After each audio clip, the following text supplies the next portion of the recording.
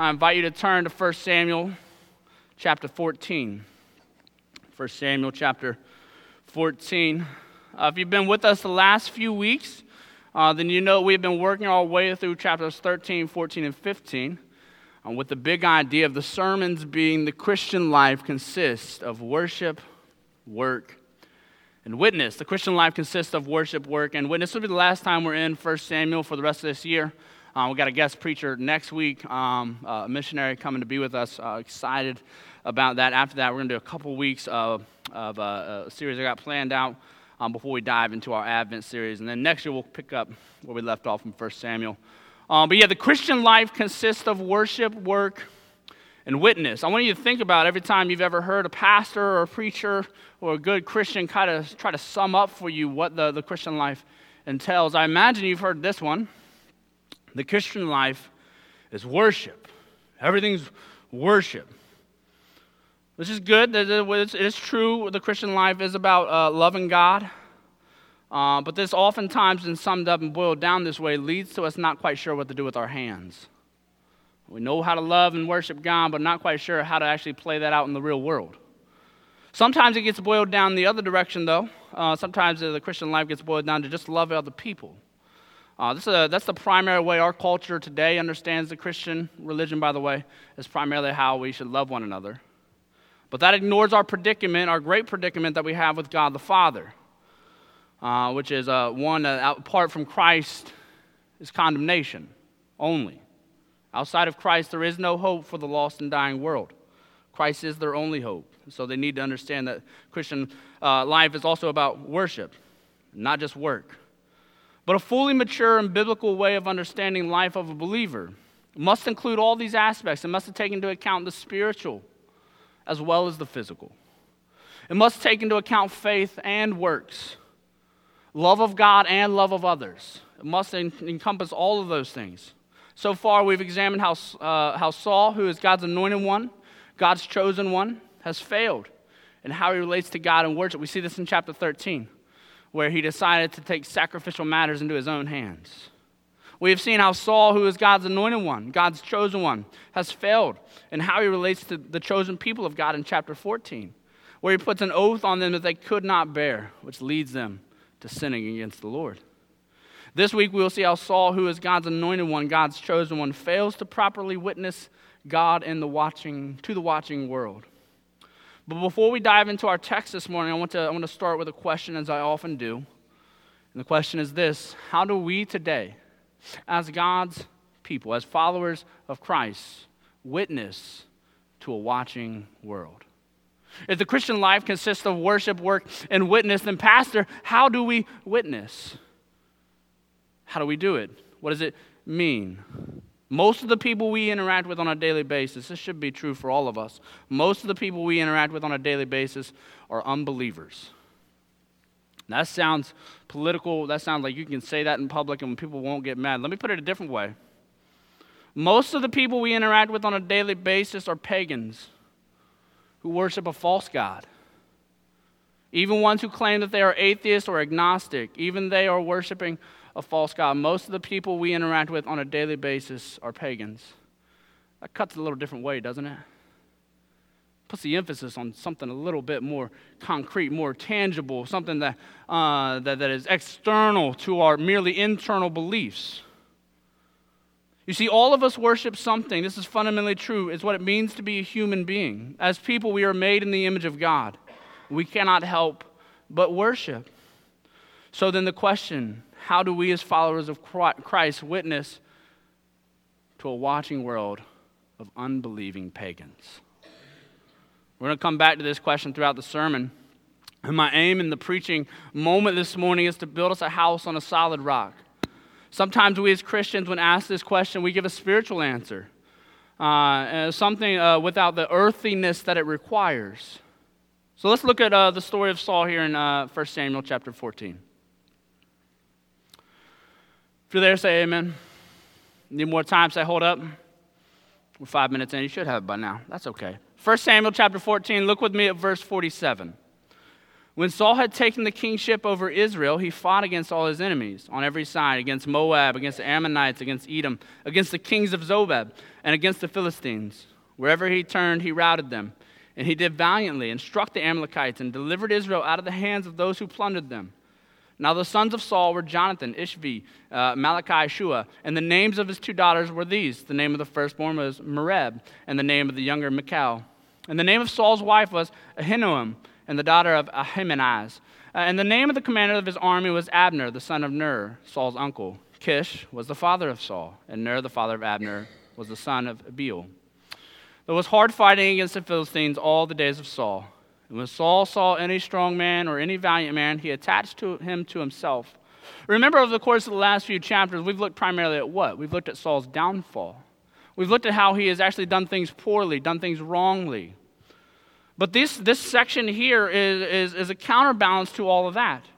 Over the last few chapters, we've seen him time and time again failing. But these verses picture Saul as someone who is a warrior king, a conqueror, someone who's doing things correctly, driving out the enemy of the land. Despite his sins, Saul was a successful warrior. He's defeated a number of Israel's enemies who had plundered and tormented Israel during the time of the judges. In verse 52, it says that whenever he saw a strong or a valiant man, he would attach him to himself. Right? In other words, he would grab that young man and throw him into his army. This, of course, if you remember chapter 8, some of what Samuel had said would come about if they chose a king for themselves, that this king would take people and put them into his army. And we see that fulfilled in that verse. The list of enemies in verse 47 and 48 show that he is driving out the enemies of God's people on every side. You see that this is a warrior king. Sure, he's got failings and fallings like all of us. But he seems to be the kind of man who is like a type of Joshua, someone who defeats God's enemies. But as we turn to chapter 15, we see the final sin, the final downfall of Saul. Now, we're going to run through this story, and I'm going to give some commentary as we go, but we're going to read through the whole story, and then I'll come back and point out a few highlights and a few takeaways, and then we'll all go get lunch. 1 Samuel 15, verse 1. Samuel said to Saul, "The Lord sent me to anoint you king over his people Israel. Now therefore listen to the words of the Lord. Thus says the Lord of hosts, I have noted what Amalek did to Israel in opposing them on the way when they came up out of Egypt. Now go and strike Amalek and devote to destruction all that they have. Do not spare them, but kill both man and woman, child and infant, ox and sheep, camel and donkey." And so Saul summoned the people and numbered them in Telaim, 200,000 men on foot and 10,000 men of Judah. So here we see Samuel approaching Saul. He says, hey, remember, the Lord's anointed you king. And because of that, you need to now listen to what the Lord says. And how does the Lord speak to the king? He speaks through the prophet. Right? We see this in chapter 6, that the word of the Lord was made known through Samuel, the prophet. And then we can see even under a kingship that the Lord is still speaking through the prophet. So he says, hey, remember, Saul, the Lord anointed you. Before you were a nobody, now you're a somebody, you're a king, but you still need to listen to the voice of the Lord. And you'll as we read through the story, you'll notice that this idea of voice and listening is repeated time and time again in this story, and that becomes important. But anyway, the commandment to Saul is to go and then destroy the Amalek people. We'll come back to that.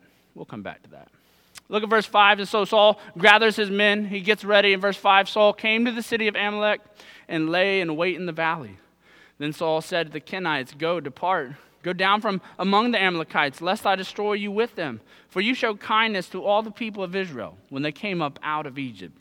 So the Kenites departed from among the Amalekites. So there Saul is. He's laying in wait, and perhaps he sees a group of Kenites who showed favor to the Lord's people as they were departing out of Egypt, as opposed to the Amalekites who attacked Israel as they were leaving Egypt. And he sees this group of people, and he says, hey, y'all don't want to be here when this goes down.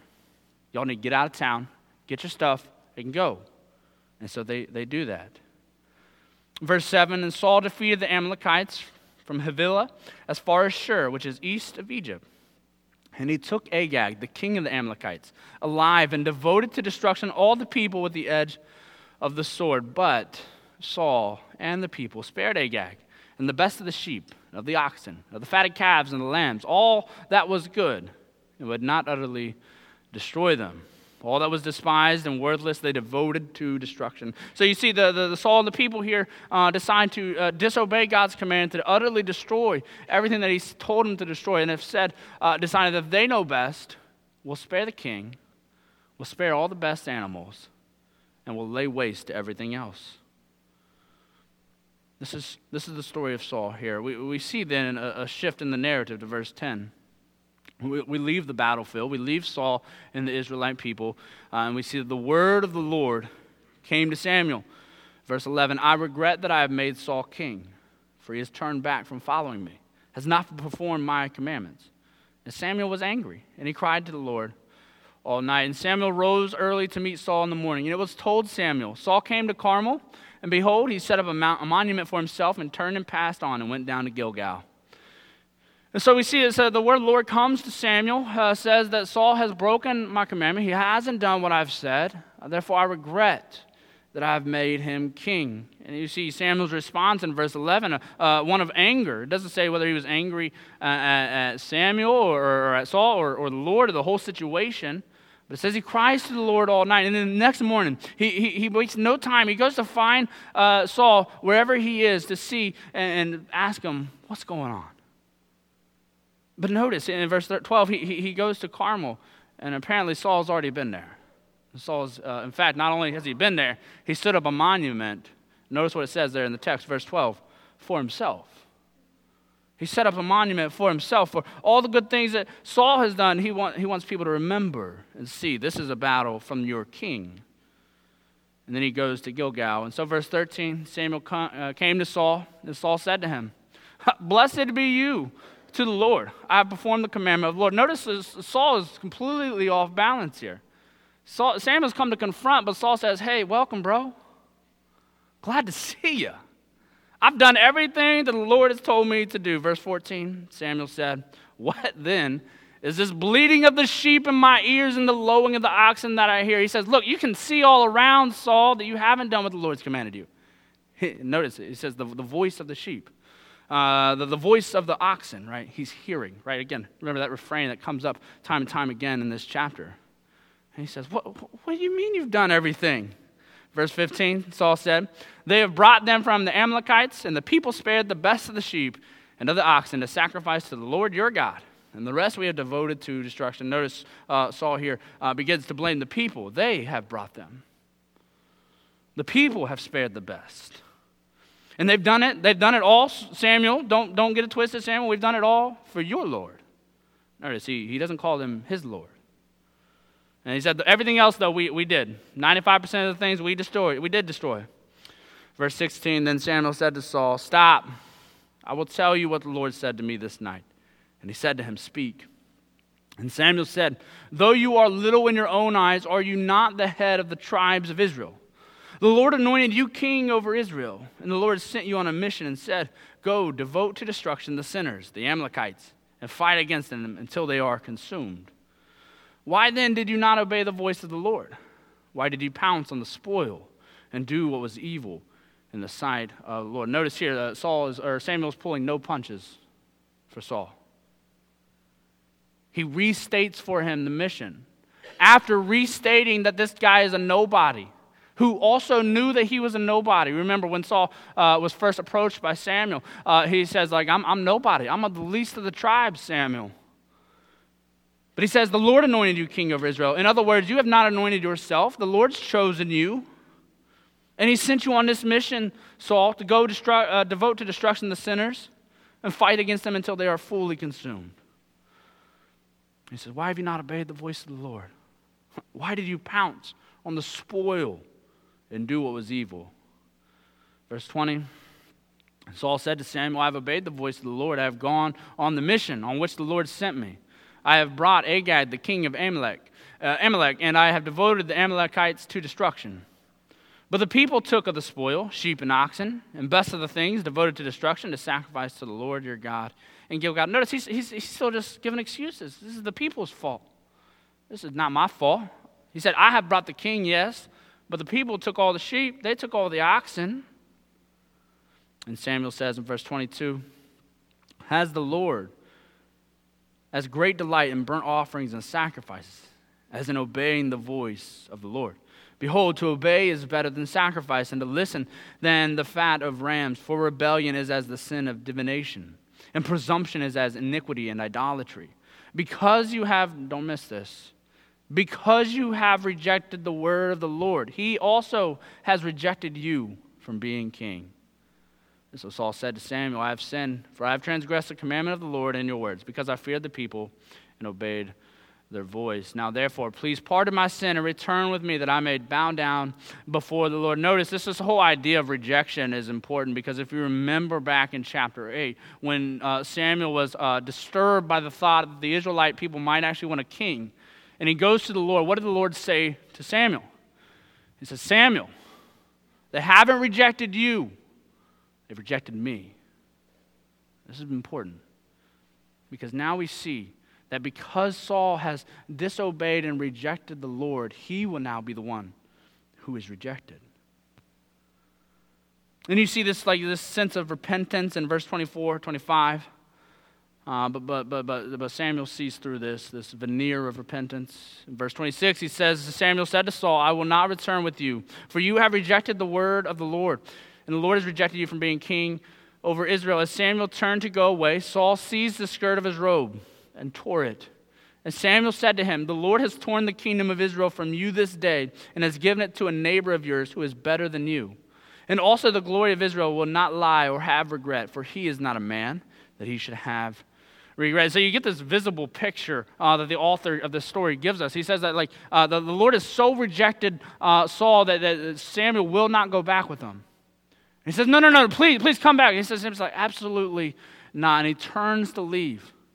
And he grabs the hem of his garment, right? These tassels that would hang from their garments, and it says that it was torn from Samuel's garment. He says, you see this, Saul? This is a picture of the kingdom being torn from your hands. As the tassel was torn from my robe, so the kingdom is being torn out of your hands.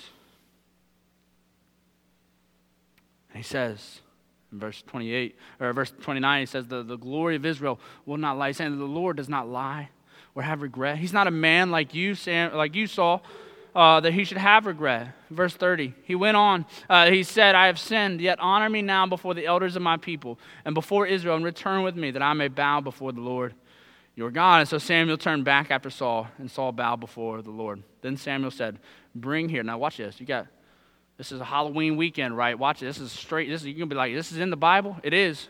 Look at verse 32. Then Samuel said, bring here to me Agag, the king of the Amalekites. And Agag came to him cheerfully. Agag said, surely the bitterness of death is past. And Samuel said, as your sword has made women childless, so shall your mother be childless among women. And Samuel hacked Agag to pieces before the Lord in Gilgal. Now, I didn't grow up in children's church, but this is awesome. And I think we should teach it in children's church. Samuel went to Ramah, which was his hometown, and Saul went up to his house in Gibeah of Saul. And Samuel did not see Saul again until the day of his death. But Samuel grieved over Saul, and the Lord regretted that he had made Saul king over Israel. That's the story. It's a story of a man who thought he knew best and decided to disobey God. The man whom God had put in place has rejected the voice and the word of the Lord, and instead listened to the voice of the people. You say, Pastor, what in the world does this have to do with witnessing in today's world? I'm glad you asked. Look at verse 1. We see that this is a witness of judgment, that what Saul is being told to do is to hand out judgment from the Lord. Look at verse 1. Samuel said to Saul, the Lord sent me to anoint you king over his people, Israel. Now therefore listen to the words of the Lord. Thus says the Lord of hosts, I have noted what Amalek did to Israel in opposing them on the way when they came up out of Egypt. Now go, strike Amalek, and devote to destruction all that they have. Do not spare them, but kill both man and woman, child and infant, ox and sheep, camel and donkey. The main idea, as I've said, is who will Saul listen to? Will he listen to himself, or will he listen to the Lord?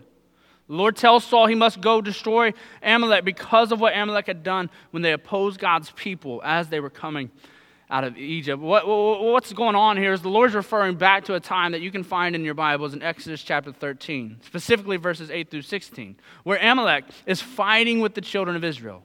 And the Lord told Moses there that day, right? This is the battle. My kids just learned this in children's church the other day, right? Where Moses goes up onto the top of the hill, right? And he holds his arms. And it says whenever his arms fell, the Amalekites were winning. They were prevailing in battle. But when his arms were up, the children of Israel would prevail, right? And so the people come alongside and they hold his arms up and they win the battle. And at the end of the battle is something important. It says this at the end of the battle. It says, the Lord told Moses that there would come a day when he would utterly blot out the memory of Amalek from under heaven. He says, write it down, Moses. Put it in the book. It's going to happen. And now we find in chapter 15 of 1 Samuel is that the Lord intends to use Saul to fulfill his promises to Moses. He tells Saul in verse 3, he must go strike Amalek and devote to destruction everything. Must not spare any of them. Both kill man and woman, child and infant, ox and sheep, camel and donkey. So let's talk about it because it's in the Bible. How does that make you feel? Just think about it. You might be getting hung up right here thinking, wait, why would God tell Saul to do something like this?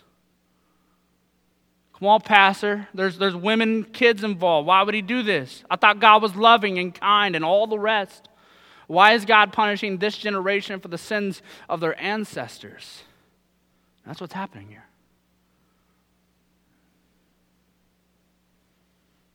Short answer is, we as Westerners think about justice individually. Eastern people, like these, think about justice communally. We live in the West, and we think that every person stands alone. Eastern people would say that you never stand alone. You're always part of a group. The group lives and dies together. And the truth is that both of these thinkings are partially right. There is a sense in which, as Eastern people say, we are inextricably united to the community in which we find ourselves. We're never just lone individuals out on an island. What we do affects others in our community, and what they do affects us. You can see this in your own family, right? So take for example, a child who's born with fetal alcohol syndrome. What has that child done? How have they sinned? They've done nothing. They are suffering for the mistakes of their parents.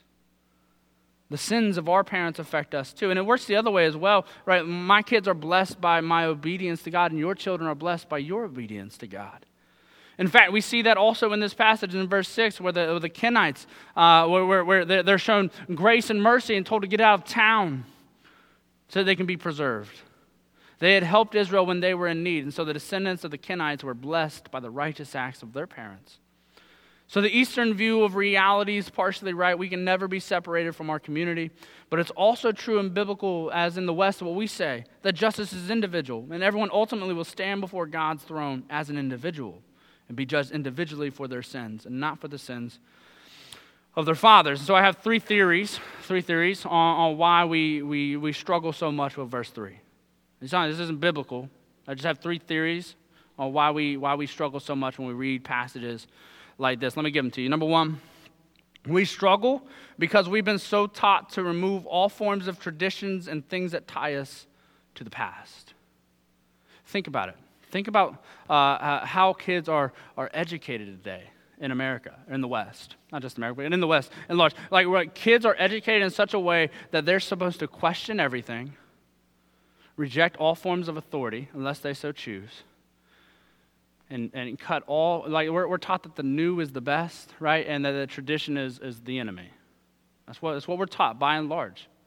And really, this is a way in which we actually disobey the fifth commandment. That's why so many, even Christians, actually struggle with, even as adults, well, how do I actually honor my mother and father? Well, one way you honor your mother and father is to continue to hand down the legacy that they've handed you, assuming it's a godly one. This is a breaking of the fifth commandment at mass scale. We also think that everything is so disconnected from what comes before it. This is why we today think that we're the hottest stuff that's ever walked the face of the earth. Right? C.S. Lewis would call this the chronological snobbery, right? Where we think we know best and that everyone that's come before us were idiots. And that's a ridiculous thing to say.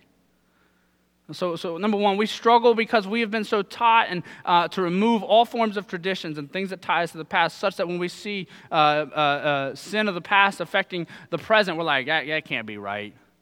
That can't be right. Number two, we struggle because we are still standing in the rubble of a society that was built upon Christian faith. Now, hang with me.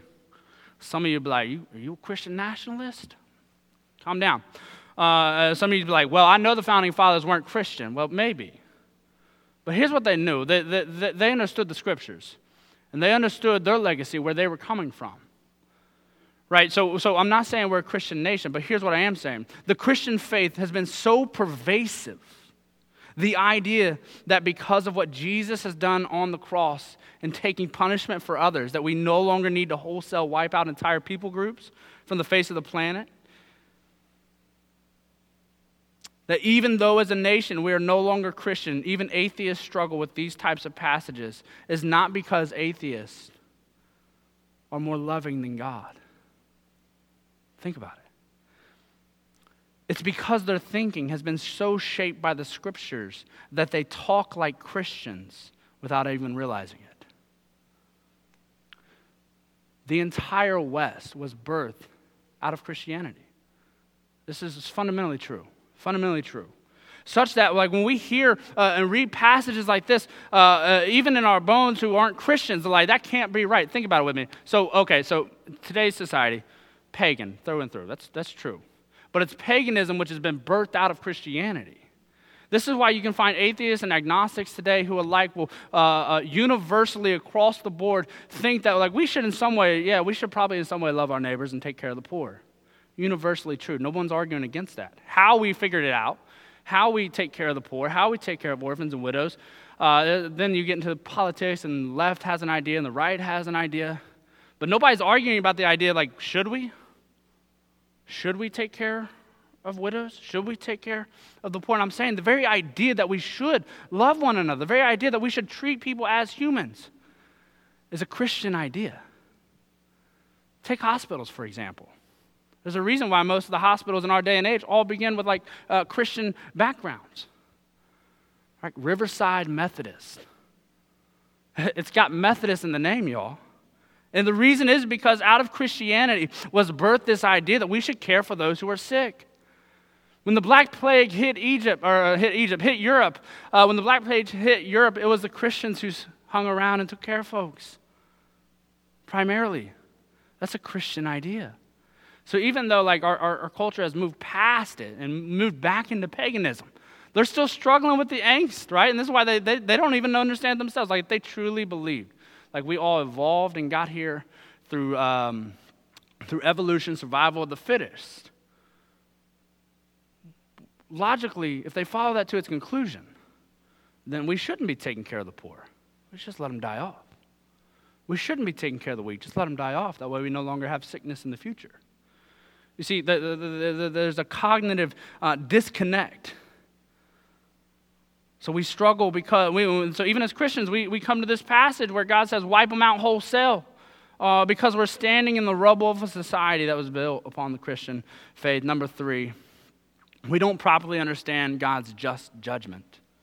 So I have good friends who say that they're Christians and believe in God's love, but they have no idea when they come to this verse how to reconcile the love of God with these types of verses.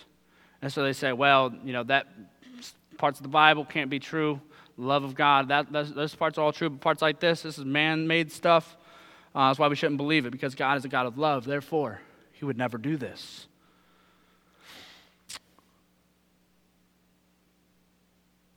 So when we do that, when we say things like that, even you here today, Christians, good, God-loving, Jesus-following Christians, you might struggle with this verse. But here's what we can't do.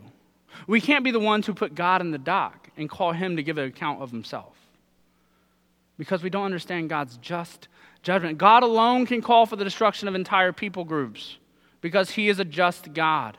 As sinners, all of us currently outside of Christ stand condemned before a holy God. All of us. The thing we should be asking is, when we get to these verses, or the things that we should be realizing when we get to this verses, is the fact that we're not included in it. Like when it says that go destroy the Amalekites and everything that they have, man, woman, child, infant, oxen, sheep, destroy all of it. We shouldn't be wondering like, I don't know, God. I'm not sure that's what I would have done. We should be saying, we should realize the love that he has for us. Why has he not chosen to destroy more of us? Why has he instead opened the gospel up to Gentiles and Jews alike? Why has he chosen to love any of us? Why has he chosen to give grace to anyone? And the answer is because he wanted to demonstrate his love for us. We must not be the ones who put God in the dock to call him to give an account for himself. And so we see in this passage, we see that God is using Saul to be the witness of his judgment. And we see this throughout the scriptures and other places as well. God uses enemies actually to bring about judgment on his people. Right? Think about all the times the children of Israel were carried into slavery and captivity. That was God's judgment playing out on them for them breaking the covenant. He uses the Jews and the Romans together to bring about judgment upon Jesus Christ. So how do we as followers of Christ witness to a watching world of unbelievers, of pagans? Can we use this passage as a proof text to physically attack the enemies of God? Are we to be a witness to a watching world of unbelieving pagans as those who bring about the judgment of God today? I told you it was going to get earthy. The answer is both yes and no. Now, before you think I am calling us to arms to start another holy crusade, where we round up the enemies of God and destroy them, let me explain. Remember, we're building a house on a solid rock, so we know how to deal with these types of passages, and sometimes it requires nuanced answers. The answer is no. We are not called to physically attack the enemies of God. In fact, nowhere in the New Testament do we see God's people physically stoning the pagans. No place. We do see, however, the pagans stoning God's people, but never God's people stoning the pagans.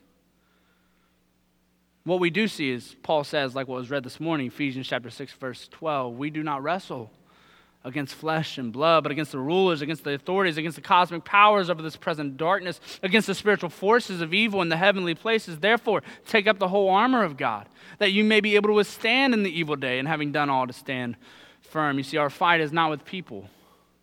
That's what Paul's saying.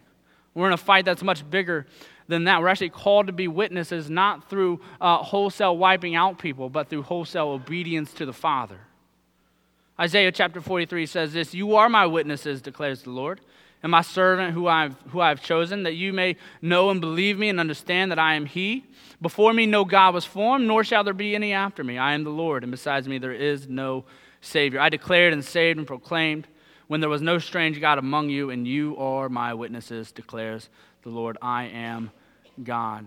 1 Peter says it like this, "You are a chosen race, a royal priesthood, a holy nation, a people for his own possession, that you may proclaim the excellencies of him who called you out of darkness into his marvelous light. Once you were not a people, but now you are God's people. Once you had not received mercy, but now you have received mercy." You can see here that it is God alone who does the calling and drawing of people near, that they then go and declare this great God whom they come to know and trust. So it is God who causes those who are told the good news to believe, not the person who is the witness. The role of the witness in society, right? So you say, how are we to be witnesses in the society around us today in a pagan nation? Is to simply share all that we have seen, all that we have heard, all that we have experienced. God changes then the hearts.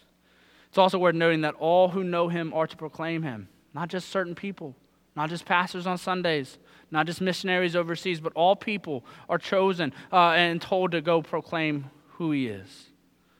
We no longer physically attack our enemies. The Christian response to the enemies then becomes one of prayer, that our enemies become brothers and sisters.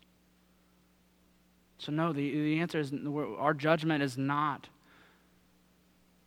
through physical violence, but through spiritual violence. But the answer is also yes, in that as Christians living the Christian life, following our Savior Christ, and the watching world will be judged by our very lives. You see, not only was it a witness of judgment, we also see there's a witness of obedience in the text. And in verse 20, Saul said to Samuel, "I have obeyed the voice of the Lord. I've gone on a mission on which the Lord sent me, brought Agag, the king of Amalek, and I have devoted the Amalekites to destruction." In other words, Saul says, I did 98% of what you asked me to do. But the people took the spoil, the sheep and the oxen, the best of the things devoted to destruction, to sacrifice to the Lord your God in Gilgal. And Samuel said, has the Lord as great delight in burnt offerings and sacrifices as in obeying the voice of the Lord? Behold, to obey is better than sacrifice, to listen than the fat of rams. You see, part of the judgment that we actually give on the watching world, which, by the way, how many of you ever heard Christians, thou shalt not judge? Anybody ever heard that? If you haven't, it's because you live under a rock. It's the whole world says, Christians, you can't judge us. As if that's what Jesus meant, but it's not what he meant. You see, we will judge the watching world by being witnesses to obedience. You see, we must call out sin where we see it in the world. We must.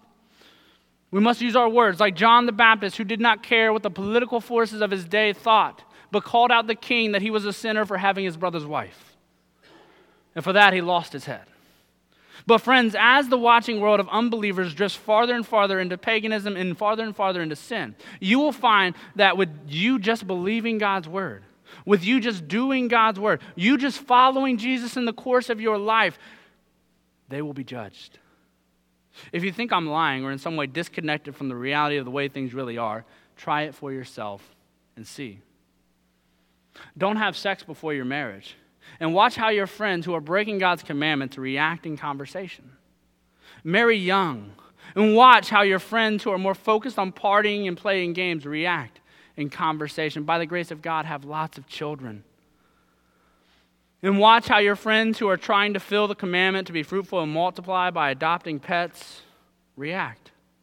Go to church every Sunday and once and for all give up on making excuses for this or that, and watch how your friends who are so consumed with consuming react. Work hard in your jobs. Not lying, not stealing, working is for the Lord. Be driven, motivated. Be the kind of person who loves going to work on Monday morning. And watch your friends who are trying to only show up one day a week but still get paid for the whole week react. Friends, we simply need to obey our Lord's commandments, follow him, and the watching world through our very lives will be judged. But we also don't just share our thoughts and our opinions, but everything we do must be rooted in the Word of God. And so we have the witness of the Word. It is through hearing the Word of God that people are saved. Isaiah 55 says this, for as the rain and the snow come down from heaven and do not return there, but water the earth, making it bring forth and sprout, giving seed to the sower and bread to the eater, so shall my word be that goes out from my mouth. It shall not return to me empty, but it shall accomplish that for which I purpose, and shall succeed in the thing for which I sent it. We have the good news to share with the lost world. We have a great news. They don't want to hear it. That's okay. It doesn't change the reality of things.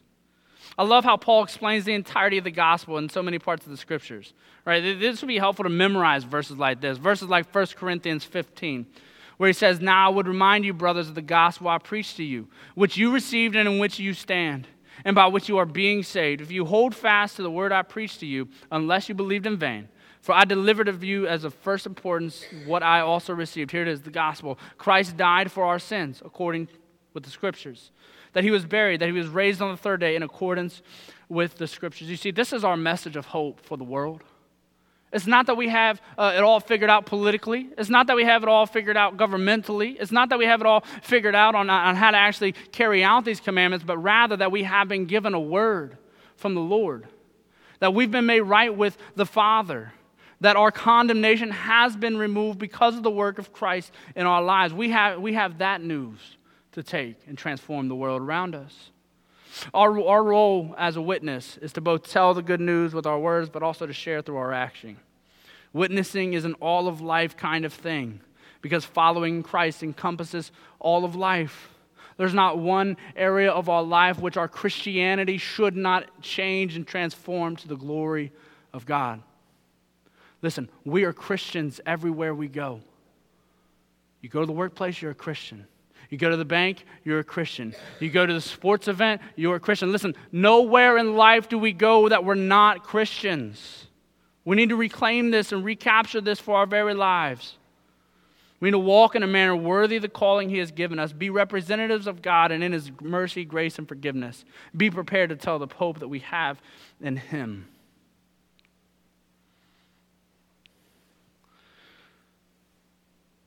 It is out of who we are in Christ and whose we are as children of God that we go and share and act in a way that is pleasing to God. Listen, the Christian life consists of worship, work, and witness.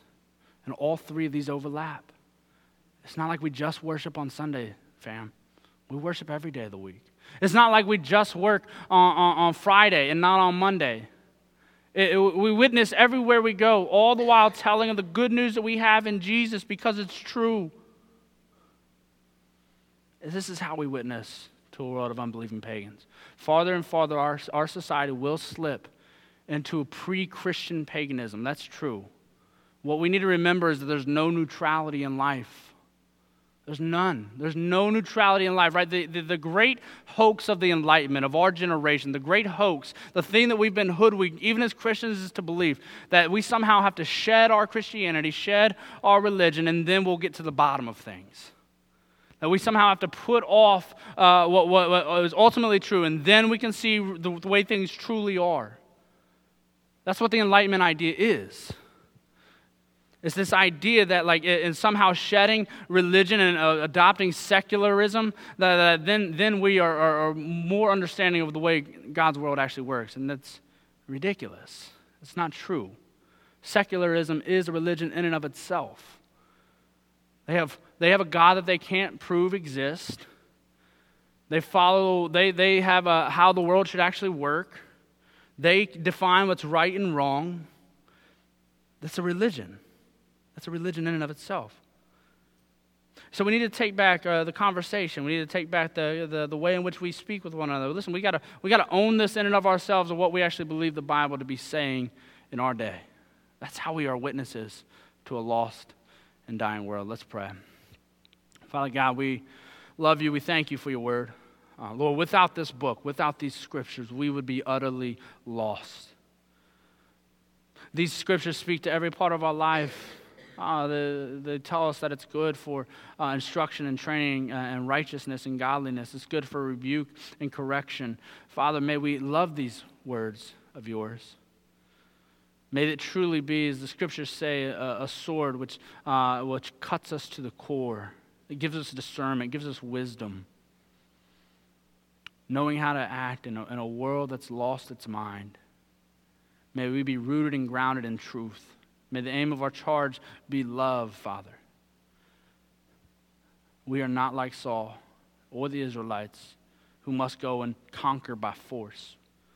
But we will conquer through the word, through the church, through the work of the Holy Spirit in our day and our age. May we be brave enough to believe it and listen to the voice of you. It's in your name. It's in Jesus' name we pray. Amen.